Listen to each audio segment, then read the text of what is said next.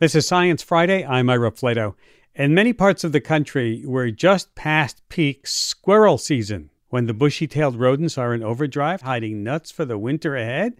And if you've ever spent time like I have, watching a squirrel hide a nut, only to zoom away, run along a cable, or devise some acrobatic assault on your bird feeder, which I have watched too many times, you've probably got squirrel questions.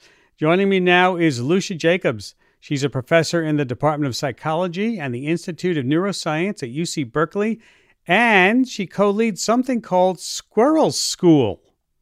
Welcome to Science Friday, Dr. Jacobs. Is school in session now? School's in session. Thanks for having me. You're welcome, because I have such mixed feelings about squirrels. Like I said, they attack my bird feeder, they dig up my bulbs, yet I am in admiration of them for their athletic and acrobatic abilities. They're unbelievable. Well, I think squirrels are very polarizing. And there are many people who would state what you just said much more strongly, that they actually hate and detest We are on the squirrels. radio, so I couldn't really tell you. Okay. No, it's fascinating. It seems some people are fascinated and walk to the park with bags of nuts, and other people can't stand them. And, my response is squirrels are like humans. I mean, they're very similar. The eastern gray, we're talking about the eastern gray squirrel. They're extremely smart. They're extremely destructive. They're generalists. They can kind of eat most anything. At the same time, they're specialists because they have this fascinating co-evolved relationship with oaks and hickories, so that because of them, we have forests. So people have a lot of mixed feelings, I think.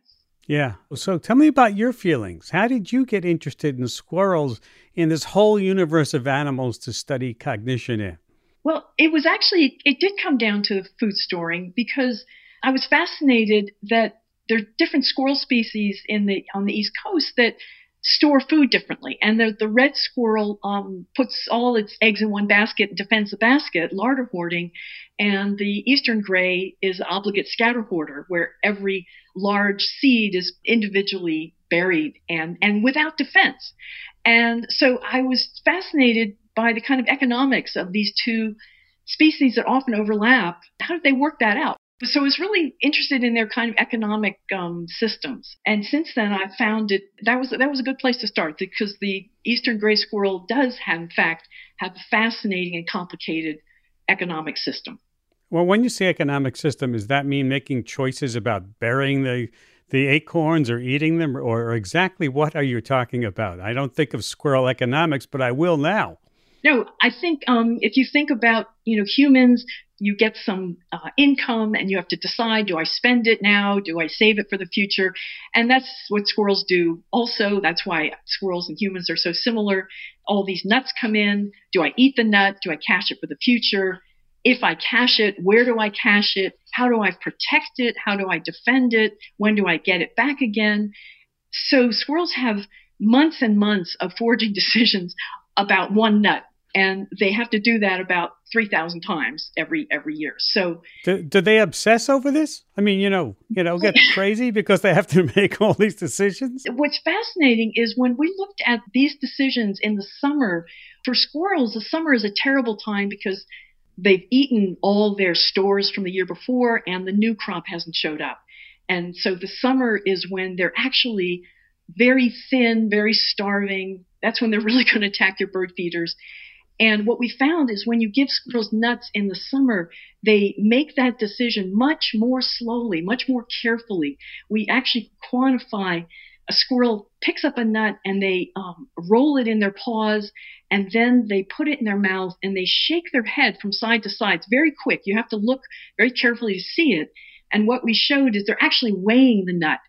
And depending on how much the nut weighs, they will carry that nut a little further away from the place where they found it, because the place where they found it is generally where all the other squirrels are. And so they want to get it far away as possible.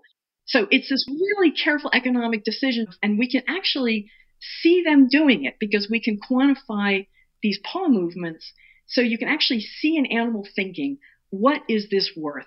And then you can see their response, and There's all these different kind of ecological factors that go into this one little decision. But in the fall is when they turn into caching machines. That's when you've got all this availability and the decisions are very fast. Do we have any idea, speaking of burying those nuts, of how they remember all those hiding places? I mean, we've shown with captive squirrels that they remember, and that's not a surprise. This is what we've been able to show in the lab is that they're very accurate. And when they're very hungry, they go first to their own caches and then they go to other squirrels' caches because squirrels have a very good sense of smell. And in fact, if you plant 80 walnuts in your backyard, a squirrel will come and find 79 of them within a month. But the way we've interpreted this is you can see when they're very hungry, they go first to the sure thing. I mean, you would do the same thing. If you're starving, you're not going to cook an elaborate meal. You're going to grab something right on the counter, right? And that's what the squirrels do. But if you think about squirrels, the natural conditions, they're living in areas with snow. And when you've got deep snow, or if you've got an ice storm, you've got a frozen layer, using your sense of smell is not going to help you. You're going to freeze to death before you can find someone else's caches. And so when things are really cold and really frozen, squirrels tend to stay in their nests. But then when things warm up, they'll come out and they'll beeline to their own caches because they know where they are. And you'll see in snow, you'll see a squirrel running across the snow and then going straight down, coming up with a nut and going off to a safe place to eat it. Wow. So do they have any memory tricks? I know if I buried something, I'd say, well, it's 5 feet from the oak tree, 4 feet from this tree. It must be right here. Did they do that kind of calculation or have any tricks they use? That is a fascinating question that we don't have the complete answer on. What we have shown in the campus squirrels is that they do seem to organize their caches by nut species. And this is a mnemonic trick. It's called chunking. So if I give you a list of 10 items to remember, and you can categorize those items into a kind of fruit and a kind of dog, for example, then you're going to remember and recall that much more accurately. And we know this from lab rats. They do this. And so what we found with the squirrels is we gave them a random series of 5 different kinds of nuts. They would actually cache the same species of nut statistically in a clumped distribution. So you would see a clump of almonds and a clump of peanuts and a clump of walnuts. And we interpret that as the mnemonic.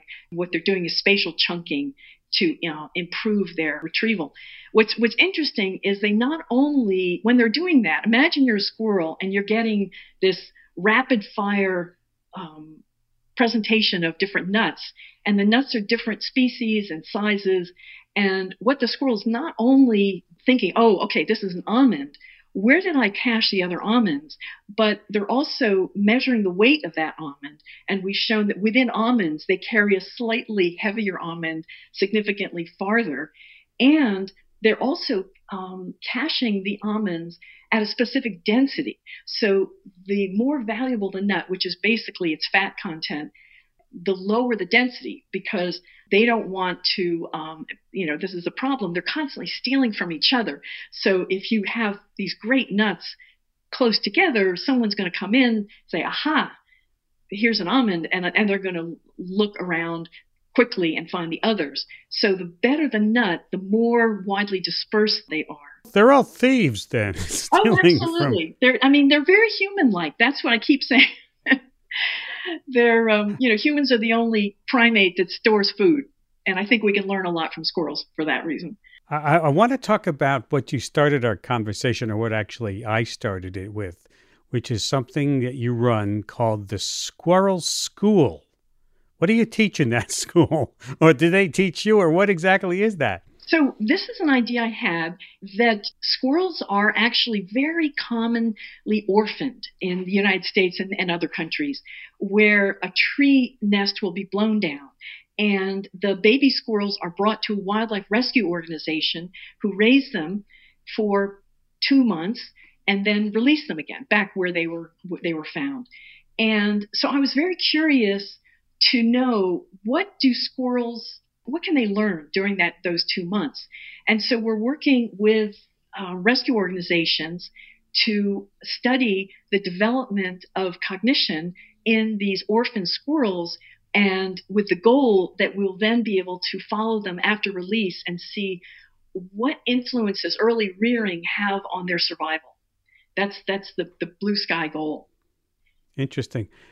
If you have a bird feeder, which I have a few, you might not be feeling so warmly towards squirrels because they have a knack. They have an incredible, they can break into almost any bird feeder that we come up with. How do they have that skill? I mean, what, and they'll keep trying over and over again. What is there about their personalities, if I might call it, that allows them to do that?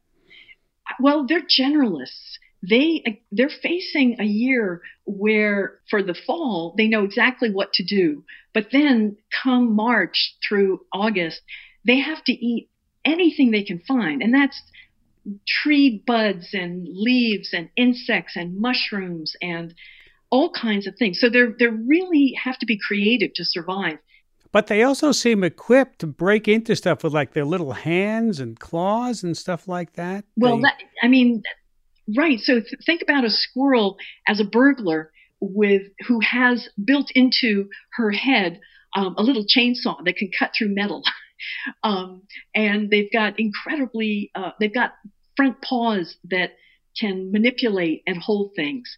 They can run on the ground.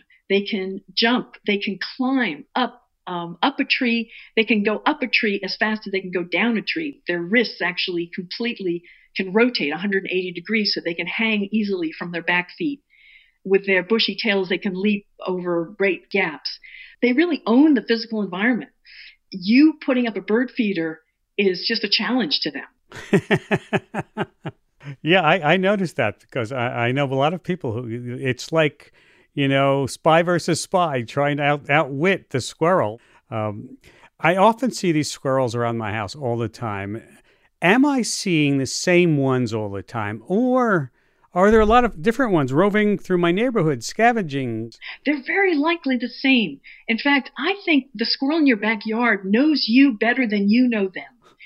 I'm sure he does. They can live to be 20 years in the lab, but even in the field, 12 years. We've got squirrels in Berkeley that we followed for 7 years. Yeah, they're very long-lived.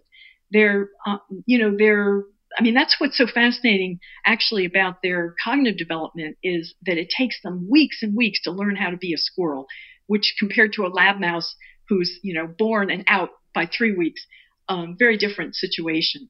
This is Science Friday from WNYC Studios. In case you're just joining us, we're talking squirrels with squirrel aficionado and expert Lucia Jacobs of UC Berkeley. Do they know when predators are around? Because there are days where there'll be no squirrels at all, and then there'll be a dozen of them. I mean, it seems like they all know to stay away. And I asked a neighbor once who has a lot of bird feeders and whatever, and she said, there must be a falcon flying around here. Would that be true? No, there's actually a new study showing that they eavesdrop on birds, and they use bird song to know when predators are around. And they're also, of course, listening to other squirrels, but yeah, they're actually listening to the birds. Yeah, so absolutely. Would you say then if they're talking to birds, they know what's going on?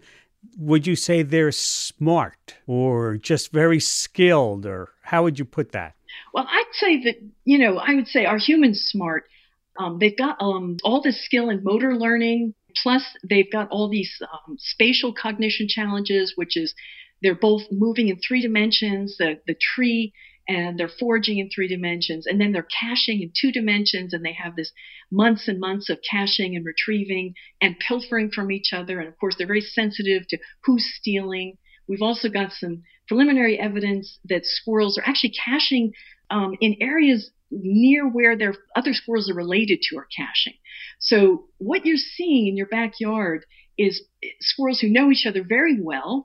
There's probably kind of extended kin groups. We know that particularly eastern gray squirrels have these winter nesting organizations that we don't really understand what's going on, but it's clearly something interesting and social. So yeah, I think you've got a posse out there who's keeping an eye on you. It certainly seems that way. And you know, some people who are not squirrel fans, and certainly here in the New York City area, have called them rats with bushy tails. I mean, how accurate is that? Well, like I said, I could insult humans in various ways too. They're not. They're obviously they're rodents, but rodents also include species like beavers, which are very similar to squirrels in that they have this massive effect on the landscape. Beavers, change the landscape. Squirrels change the landscape. They actually create their own forests, and of course, squirrels are not in the rat family.